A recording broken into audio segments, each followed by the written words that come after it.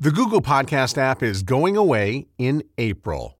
Right now, I want you to take a look at the podcast app you're using right now. Maybe it's time for a new one. Check out podcastapps.com and try a new one for free right now. That's podcastapps.com.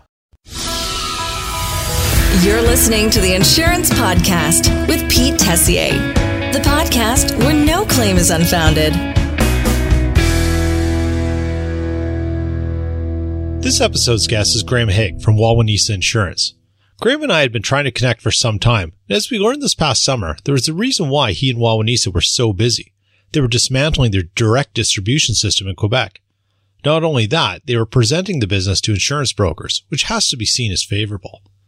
Graham and I touch on that move, but we dive deeper into the challenges facing the broker community and how Wawanesa is positioning themselves to go all in on the broker channel. Graham points out that consumers don't differentiate between direct and broker channels. They look for value. He's also direct in his statement that as a company that has gone all in on the broker channel, there's expectations to see that love come back to Wawanesa. This is a fun recording because Graham is an engaging guy. He has a great sense of humor and, most importantly, a very intriguing perspective on the insurance marketplace. All right. Guess what? I think this is my first local guest here on the Insurance Podcast, and that's with Haigh from Wawanesa. And welcome to the show, Graham. Pleasure to have you here. And let's start talking about some insurance stuff.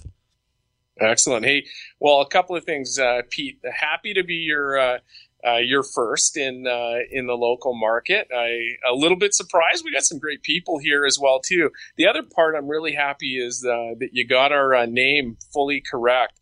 I still get people in the industry referring to us as Wawanesa. So thank you for nailing our name. Yeah, that's important, right? Everyone's name is important. You were given a name. It needs to be said properly. So let's get right to the heart of the matter. Maybe the biggest news this summer in the insurance industry, other than catastrophic losses, has been Wawanesa's move to sort of decouple itself from the direct channel in Quebec. You're now sort of giving that market to the insurance brokers in Quebec. Let's go back to stage one. When did this happen? How did you arrive at the decision? And what's the plan to execute this strategy? Because it's a monumental shift. Yeah. Well, you know what? The exciting part is that we see this as perhaps the biggest news in the broker community over the last several years. And that's saying a lot, but I'll explain kind of why I see it in that space. The reason that we see this as being such big news for the brokering community is that while others are moving more into a direct market, we're strengthening our commitment to the broker channel. We strongly believe in the future of the broker channel. Even with all the disruption that's going on, we think brokers are the place that you can get the best advice, advocacy, and service model out there.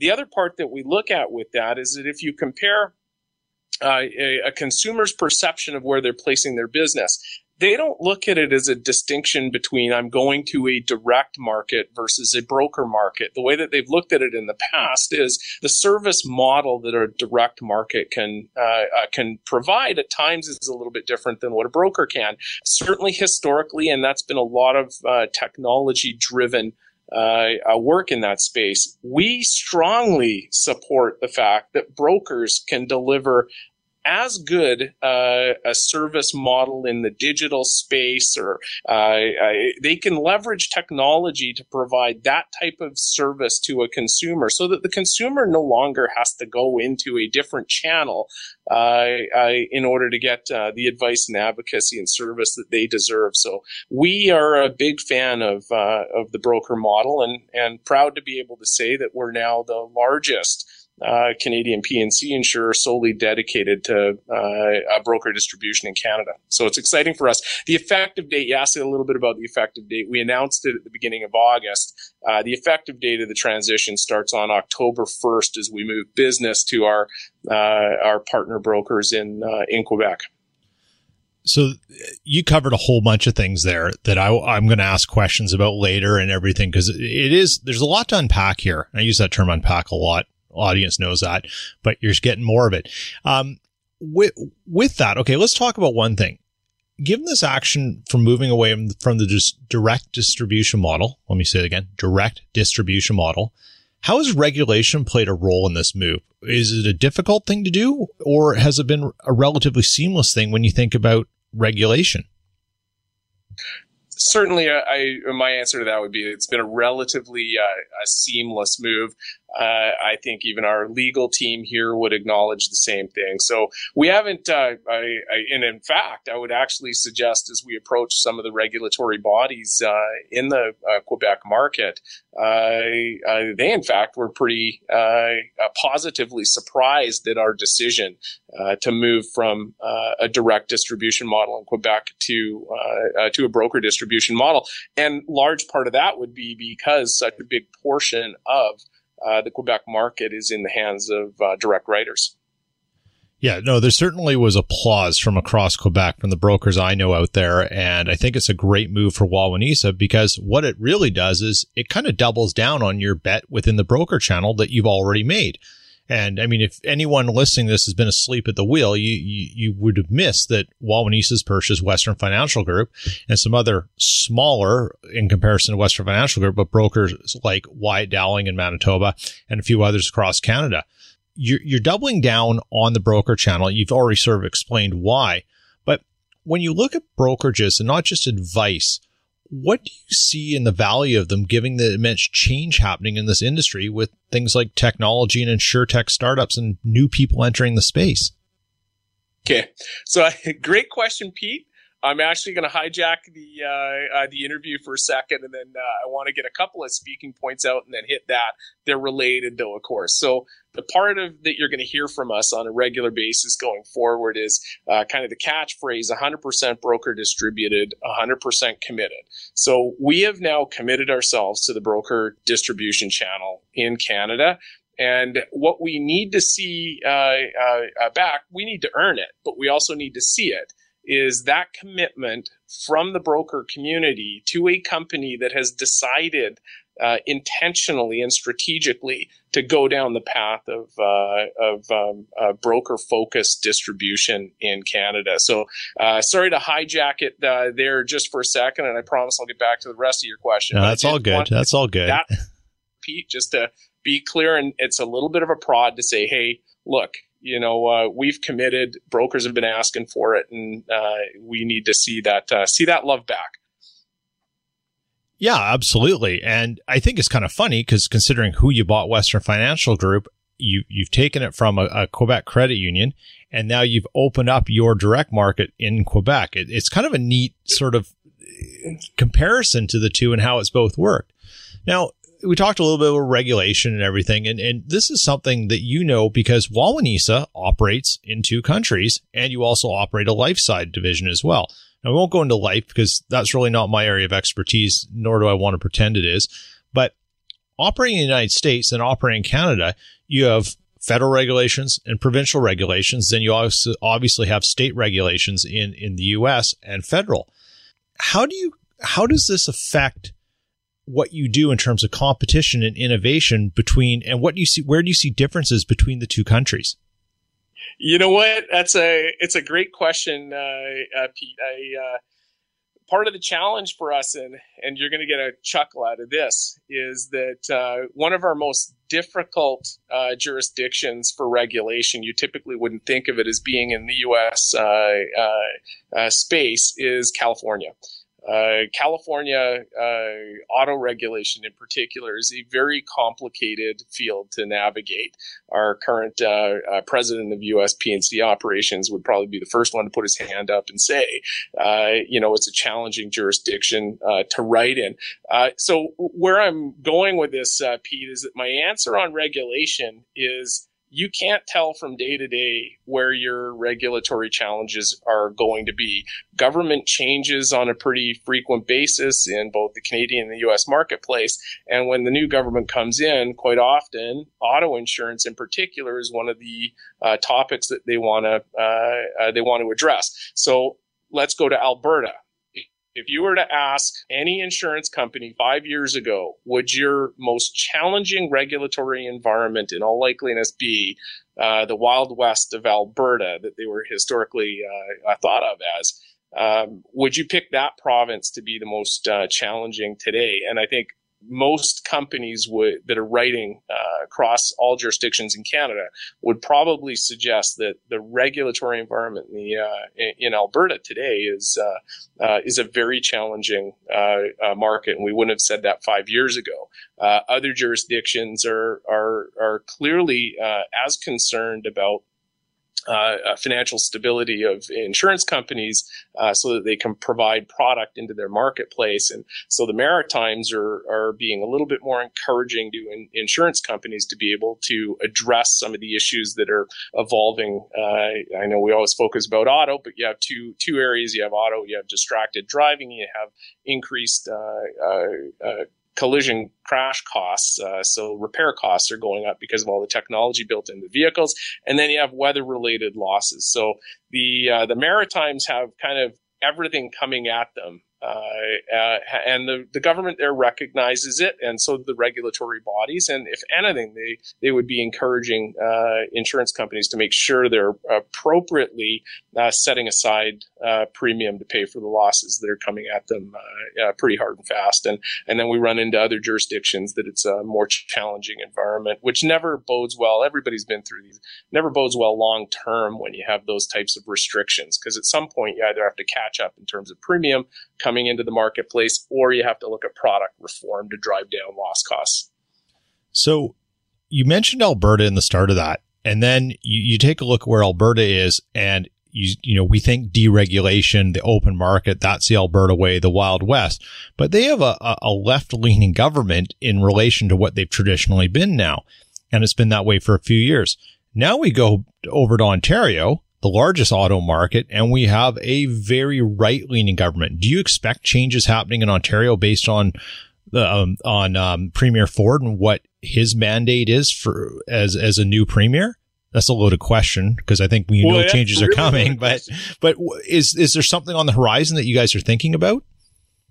Well, I think the Marshall Report in Ontario outlined quite well what the challenges are in that marketplace. And I don't think my answer to that would be, I don't believe it would be government specific. It would be, let's take that Marshall Report, implement what is appropriate out of it into that marketplace, and move things along. So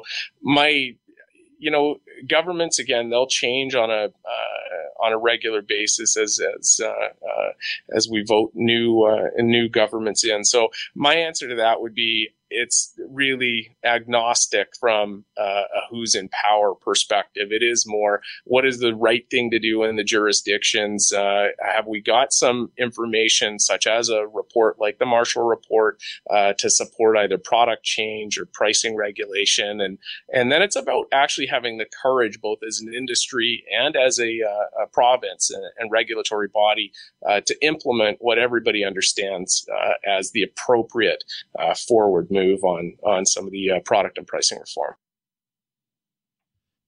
Let's move a little differently here, because there's a lot of ground we want to cover. In past conversations that you and I have had, you've talked about this idea of top to bottom competition within the insurance industry. And I think it's kind of a cool concept in how you look at things. Now, can you describe that and what it means within this industry so others sort of get an idea of how you're thinking along those lines? Sure.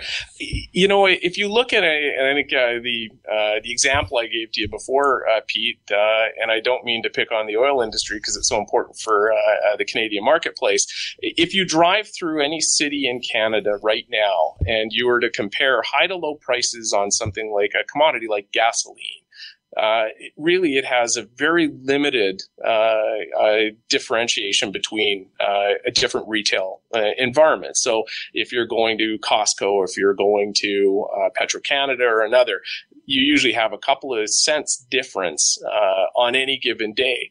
In our industry, and the part that we all love about it, is we're all very competitive individuals, both at the broker and at the company side of things. If you were to take the mean rate and look at it plus or minus 25%, So a 50-point gap between the lowest premium and the highest premium in the market compared to the average premium is typically what you see in most marketplaces. And it's actually not even product specific. That will typically be the case for property versus auto versus commercial versus personal. Generally speaking, you have a very wide variety on pricing opportunities. Some of those come with product differentiation as well too. But we are a highly competitive, I would almost say, you could argue stupidly competitive at times, industry. And so consumers generally are very well served in markets that have a lot of competition.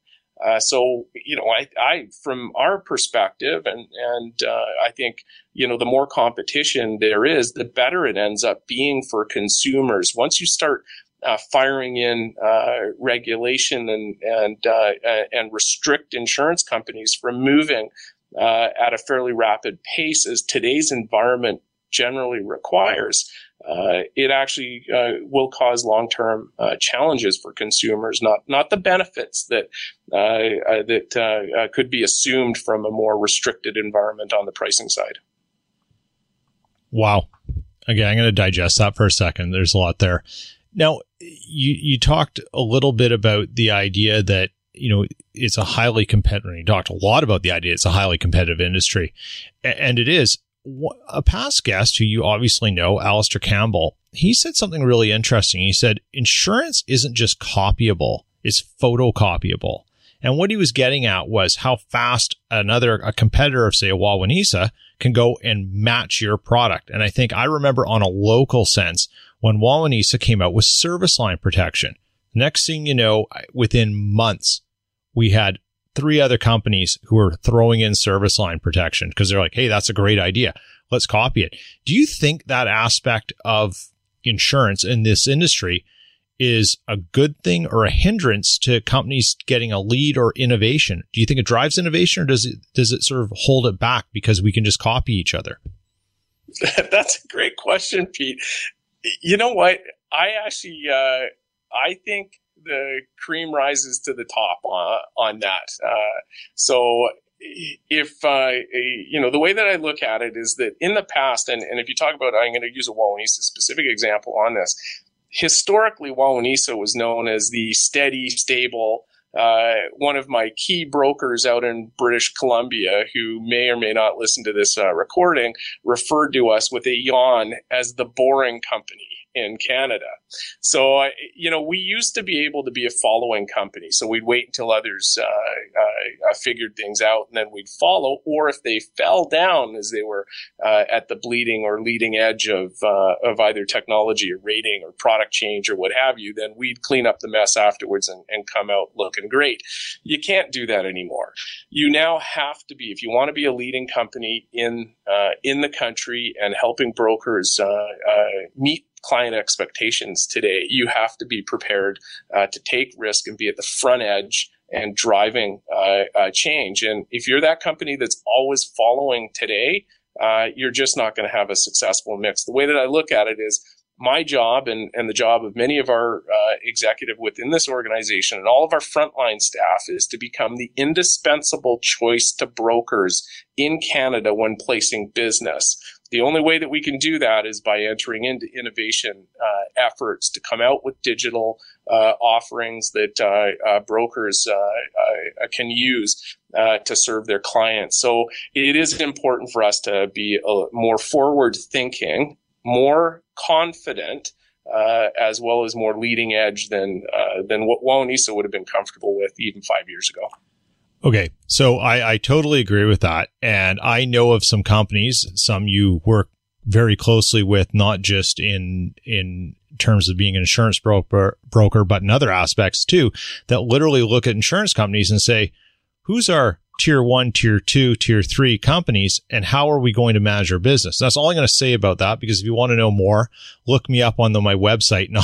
And that's what my consulting stuff does, is I'll talk to audience about that and how you want to use that aspect of how you place business. But one thing I know about that is more often than not, Wawanesa is tier one with many brokers simply because of the innovation you're putting into your distribution channel and products. I mean, I wholeheartedly agree. And full disclosure, when I was a broker, I didn't even have a Wawanesa contract. So I'm not pumping your tires for no reason. I'm sorry about that, Pete.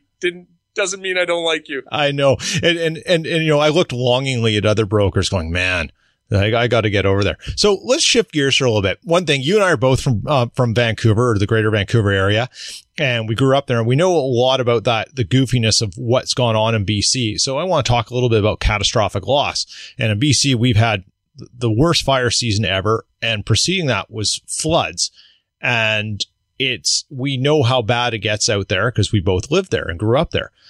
So when you look at cat losses, what is Wawanesa doing to manage risk and products and working with brokers and dealing with the prevention and eventual arrival of more catastrophic loss? Yeah.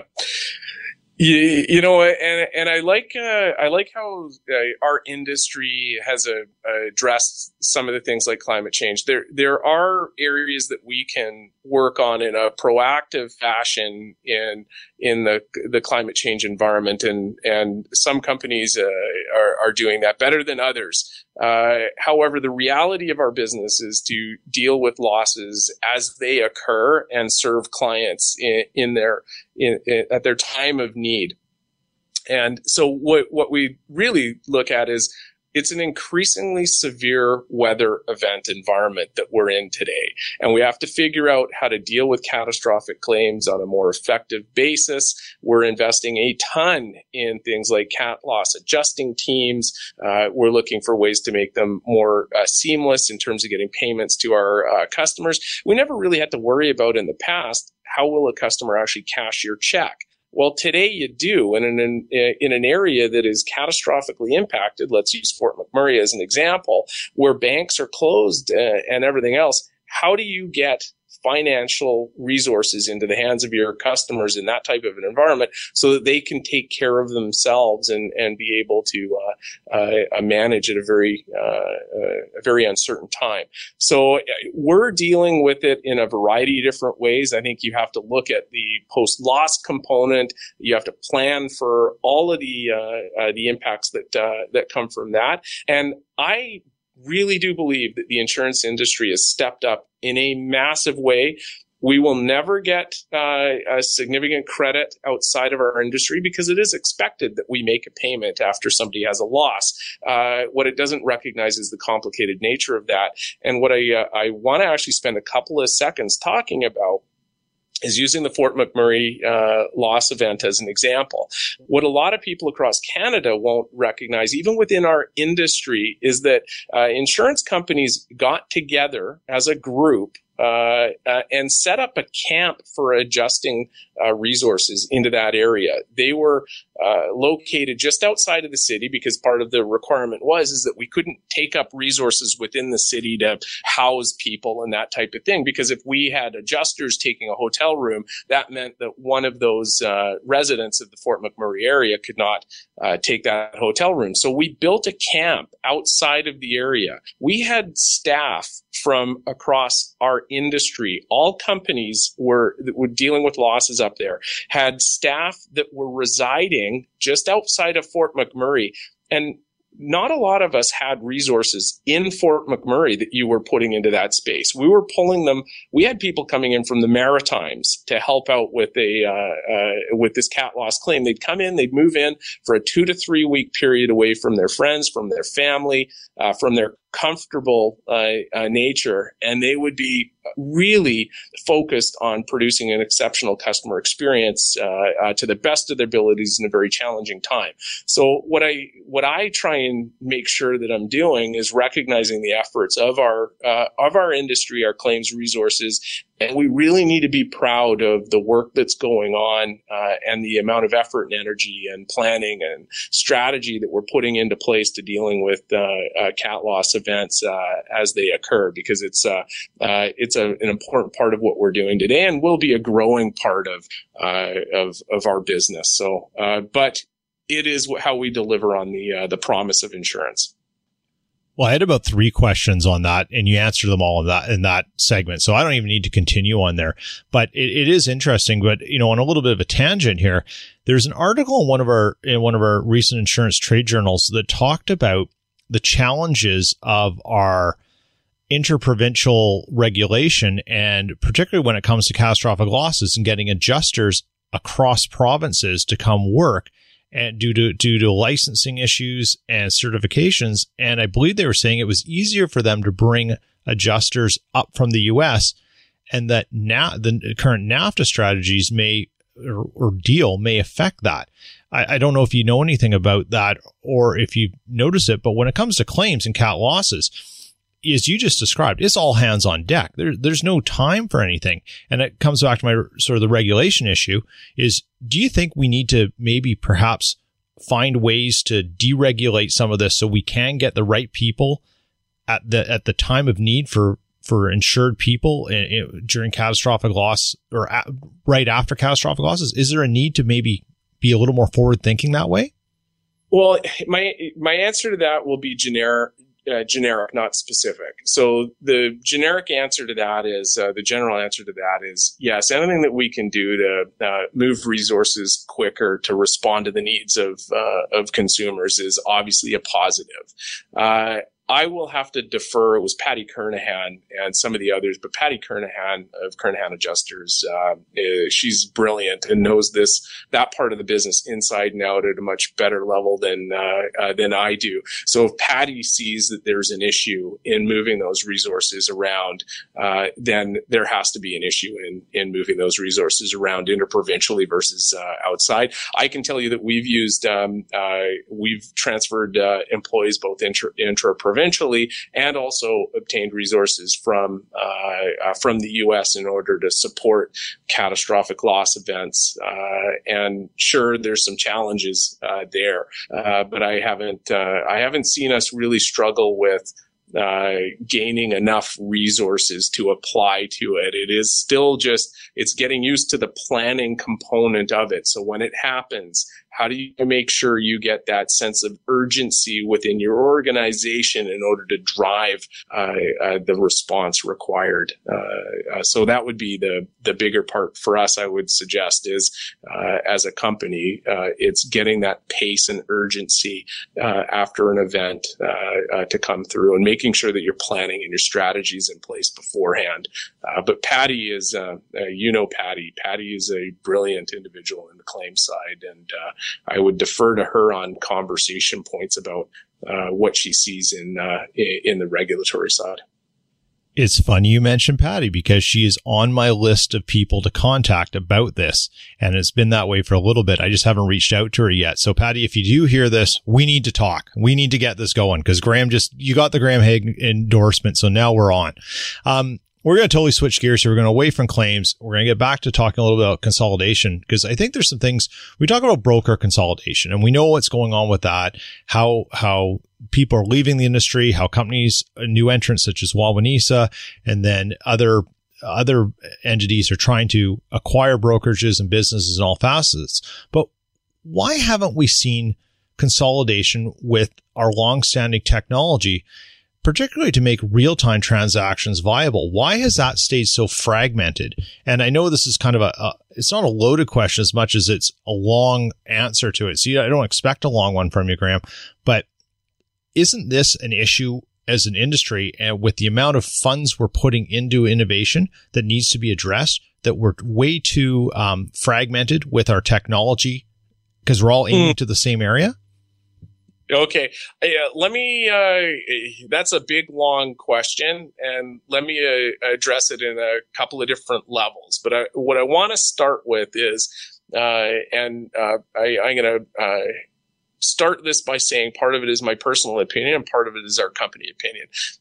So from a partly personal opinion piece here, I will tell you one of my frustrations in the industry is that and having been very broker focused for a number of years now, is that when companies start to deploy their new toys, is that they can take it as an opportunity to either jump in front of their brokers in the customer experience side, or to then suggest that, hey, you guys aren't keeping up.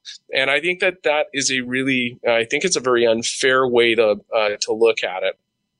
I would actually suggest that for the last 15 plus years, insurance companies have held back innovation in the marketplace by having very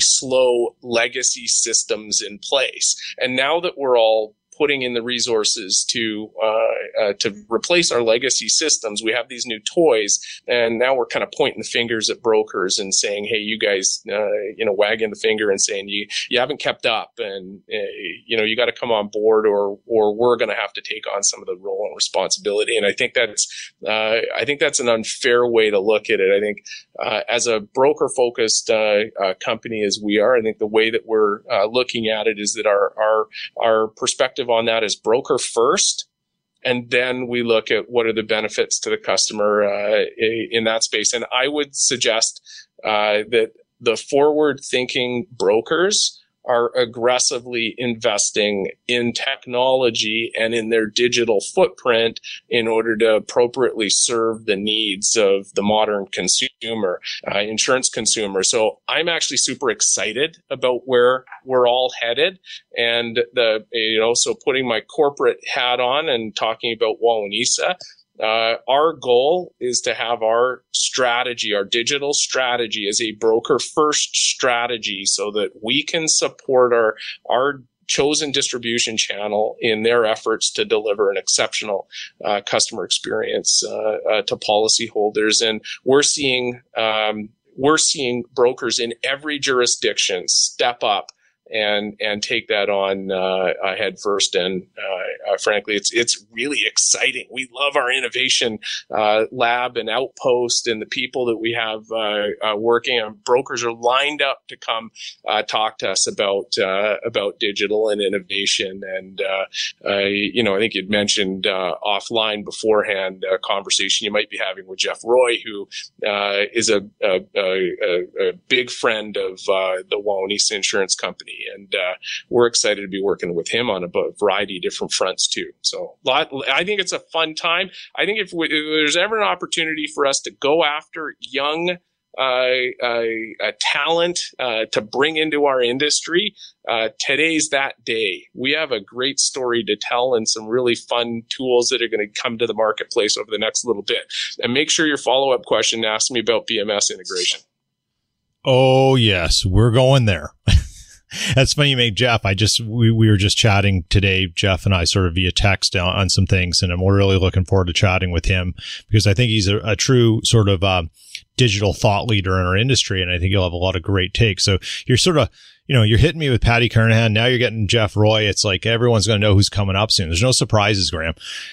So let's talk a little bit first before we get to BMS integration. Let's talk about the Wawanesa Innovation Lab, and what are you guys learning there? What do you see with investment in InsurTech, and what's sort of been the general feel? Obviously, the positive from the broker side, but as you develop that, how is it being integrated within Wawanesa as a company? Yeah, a great question, Pete. I think when we first went down the path of having an innovation lab and an innovation outpost, so our innovation lab is in Winnipeg, for those that don't know, and our innovation outpost is in the Kitchener-Waterloo area, and we've had these open now for our lab has been open for just over a year, and our outpost for about 6 months now, and we're having a lot of fun trying new things. One of the items that we're working with right now is a group called Pro Navigator, who does some great work on things like Alexa skill sets. And so we currently have in demo mode within the lab an Alexa skill set that a broker can sit in front of an Amazon Echo and ask Alexa to send them their expiry lists. Can even ask Alexa to, within that expiry list, to ask for all those that, for instance, you mentioned service line coverage. You could ask Alexa to send all of the accounts that the broker has that don't have service line coverage, so that you can then follow up with those clients to ask if they have an interest in service line, and here's our recommendation. So some of this stuff that we're coming up with, and the part that I love about it is you actually get to see it now, months, if not perhaps even years in advance of it hitting the street and being actively used by brokers, because that type of a skill set for most brokers would still be a little advanced for where they are in their technology journey. However, they'd probably all look at it and go, yeah, but I could consume that in 18 months from now. And that's what we need to make sure that we have. We have to be a progressive, forward-thinking organization that is able to deploy pretty quickly down the road when brokers are ready to consume these types of new technologies. So that's what we're using the labs for. We have a lot of brokers that come in and they'll play around with these types of things too, give us feedback on what we see, on what they see in our labs, and give us suggestions on things to work with. And we're finding it pretty good as well to pick a few partners that are playing around in particular areas, like Jeff Roy and Alexa. He's got some YouTube videos out there that kind of show that in place. And we're really, we're really excited. I think the part that I do need to point out to the brokering community, I look at your audience as principally being a brokering community, although to have everybody else involved there too, Pete, is investing has got to be there. And I think if I were to put the one part out there is that this isn't an option anymore. And if there is that belief out there that you can let this technology push pass by without impacting your business, that's where we're going to see some the potential for parts of the brokering community to not be as successful. Those that are putting the money into their technology and their digital pathway, they're the ones that clearly are going to be ahead of the game over the next several years. The way that I look at it is, I've had this conversation with other brokers, is investing in technology is almost the equivalent of investing in a broker acquisition for that broker. So instead of adding in another brokerage, you almost have that 10+ year payback period on the amount of investment that's going into technology for brokers. And it just has to be looked at in that fashion to say, if I want to grow at the pace that I typically would by have made an acquisition in the past of another brokerage, if I do that investment in technology and drive my business forward, both I'll get the new business coming in that I would have gotten from acquiring a broker, and I'll be able to serve my clients better and be a more modern, progressive group. So it is kind of changing how we're looking at broker partnerships.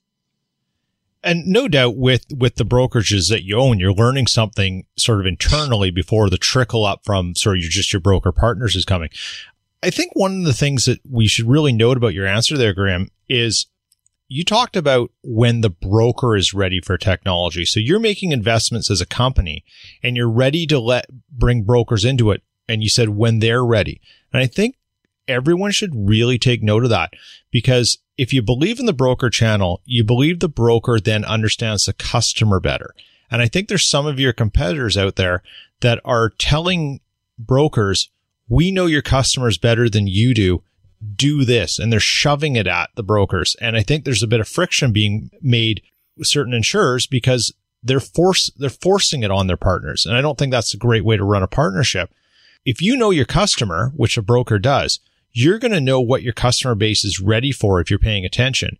And what you described seems like probably one of the best ways to have a partnership, because you've got something there for them when they're ready to make the investment, and the key being ready. So that's a really refreshing thing to hear, because it's not always that case. Well, just before you go on there, and I think the other part that you have to look at with that, Pete, is that not every brokerage within a region is also the same as well too. So we look at in the end, there is a need for a more urban broker to approach digitally servicing their clients on a faster basis than a rural Saskatchewan broker. You also will see some differences between those that have public versus private auto as part of what they're doing, and you'll also see differences between brokers that have a heavier commercial mix to a personal mix. So there isn't a one solution fits all, one time makes sense for everybody. It's about getting the tools out in the hands and then letting our brokers consume them as appropriate. The one caveat I do have to that is that at some point down the road, I think consumers have a right and expectation to be served in a modern fashion. And I think the broker associations have actually been exceptionally good about having those types of conversations with their membership as well, too, to say, look, you know what, you need to be looking at this investment. What's your plan? How are you going to come together? That's how you're going to show value both to your consumers, but also to your business partners, such as insurance companies. So you're right. Our focus is on the outset, absolutely making these available to brokers and through brokers at the pace that they're comfortable with. I do think consumers are going to drive the bus at some point down the road, and there'll be a minimum expectation about what they can do with their brokers online.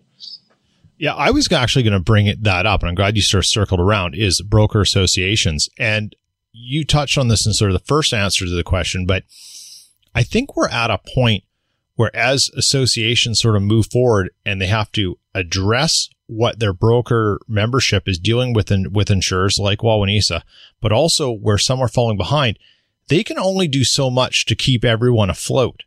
There's a certain point where there could be brokers left behind because they're not in an area where they need to make an investment in technology, but everyone else around them could be. And it's going to be one of those cases where you might see consolidation because of it, because you just simply don't want to spend the money on it because there's no return for you based on maybe your geographic location, your book of business, and other variables. And I think we'll see another sort of changing of the guard in terms of ownership, consolidation, and expansion, because there's some people who will be at that age where they're like, enough, I'm out. This is beyond what I want to do.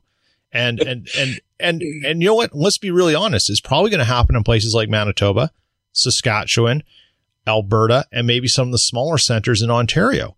That's just sort of the reality of geography and how things work. And I don't think we can ignore that. And I don't think broker associations can ignore it. A couple of points on that.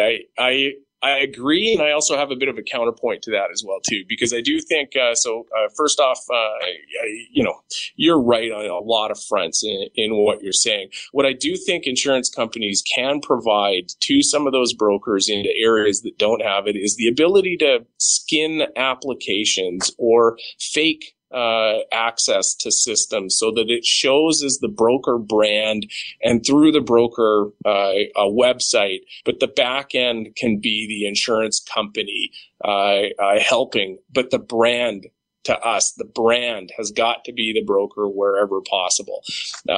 So for us, I see some opportunities even in small town Canada for brokers to be able to participate in the digital space, maybe not at the level of sophistication where you're dealing with application program interfaces and those types of works, but you can do it in a way that promotes the brand, promotes the broker as the lead point of contact, and then uses the back end. So I see some opportunities even in those other areas. The other point that I make is that you're mentioning brokers and consolidation, and also brokers and their ability to be successful going forward without or with investing in technology. The counter to that, Pete, is the obvious. That insurance companies are exactly in the same position.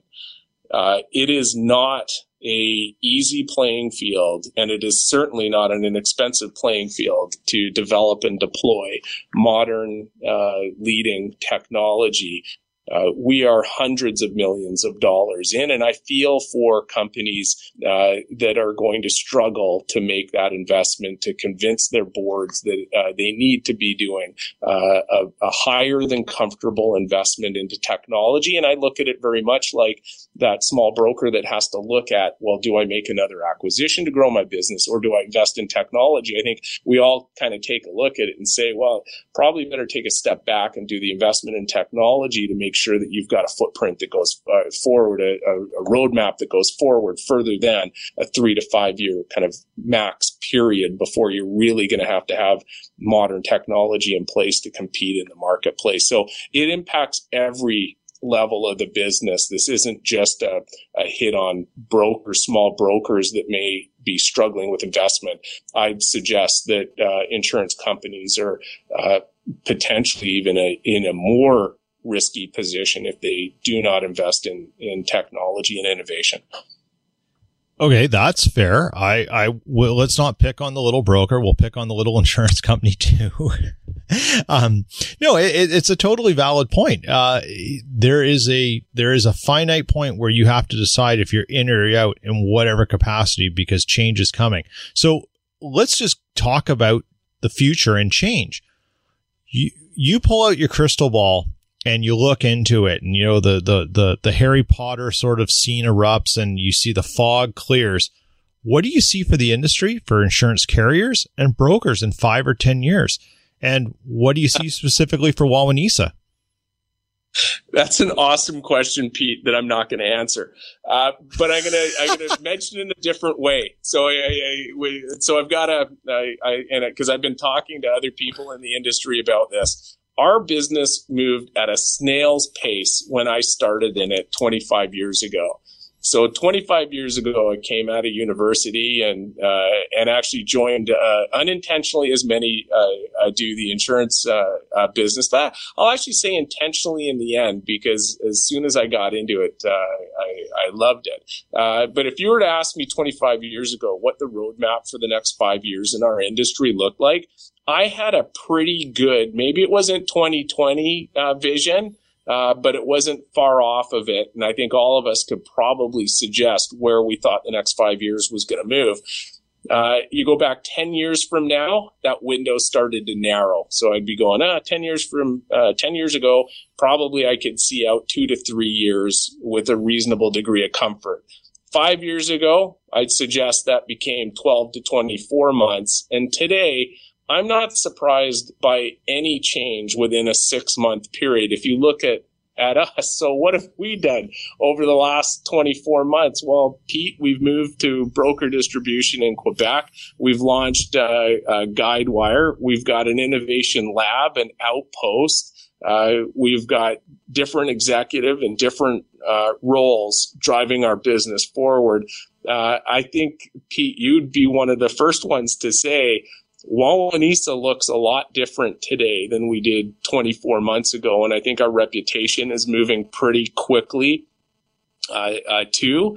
The comment I made when I first joined the company 9 years ago was that we have to move from being not just your father's insurance company, but your grandfather's insurance company was kind of our reputation in the past, that slow, steady, boring insurance company. I think we've moved that needle pretty significantly in a short period of time. And I would suggest that we are looking at a pace of change that's equally as significant as what we've seen over the last 24 months in the next 24. And again, getting back to that BMS integration piece, there's a lot of exciting things coming together in the market. We've been talking about BMS integration for 30 years in our industry, and we'll be delivering it. Several of us, this isn't Wawanesa exclusive, of course, there'll be several insurance companies delivering BMS integration over the next 12 to 24 months. So we've been talking about it for 30. We're going to deliver on it in the next 12 to 24. Yeah, I do have some inside information on that too. And then perhaps we will get a mutual acquaintance of ours on the show to talk about that. He who shall be named later. He's not Voldemort, but But, oh yeah, he's going to kill me if he hears this. Anyhow, but Graham, that's a great answer. And I don't think I can ask any more of you right now, because if I do, we're going to go for about 3 hours. And well, I don't think either of us have had lunch yet too. So let's put a wrap on that. But I want to thank you for coming on, and it's been an absolute pleasure. And like I say to everyone else, we're going to catch up again, and maybe we'll bring another guest and have sort of a more dynamic conversation and see what we can create in a few months. Perfect, Pete. Hey, and I just want to say from a personal perspective, we didn't get to spend too much time together before you made this career your full-time career. That's true. Is, right? Yeah. But I've really been enjoying getting to know you over the last 6 to 12 months. And this type of stuff that you're doing is great for the industry. It's fun to play with the technology. It's good to get the thought leadership out there. And keep doing what you're doing, buddy.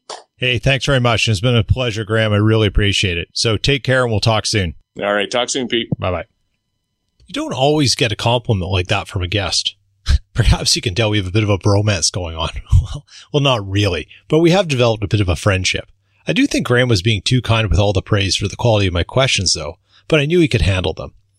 It's refreshing to talk to a company executive who has such a connection to the realities of the broker distribution channel and is bound to help Wawanesa broker partners. Having a company that thinks about technology in the way that it benefits consumer first, yet believes no broker should be left behind, is pretty cool.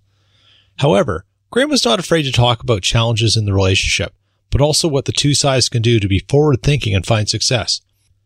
As you heard, there's no shortage of initiatives and action at Wawanesa, and that's bound to lead to exciting changes in the future. And as Graham said, the future is here right now. Thanks for listening to the Insurance Podcast, brought to you by Tessier Insurance Consulting. Keep up to date with the show by visiting theinsurancepodcast.com and find us on social media via Twitter and Instagram. Have you ever thought, I'd love to have a podcast just like this one? Well, I can help. My name is Matt Kundle, and everyone at my company, the Sound Off Podcast Network, had a hand in making this show. Whether it was about the sound, the discoverability, or that you're just enjoying the show, we are all about the detail. If you think you have a podcast in you, reach out to me via email, matt@soundoff.network, or check out the website and become one of the great podcasts we work with at soundoff.network.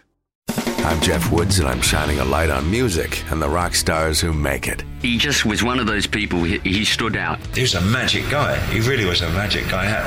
We all have faults. He had the same amount of faults as we all had.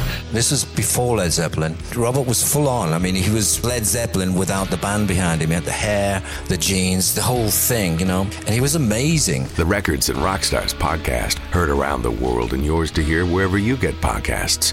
All the episodes from JeffWoodsRadio.com.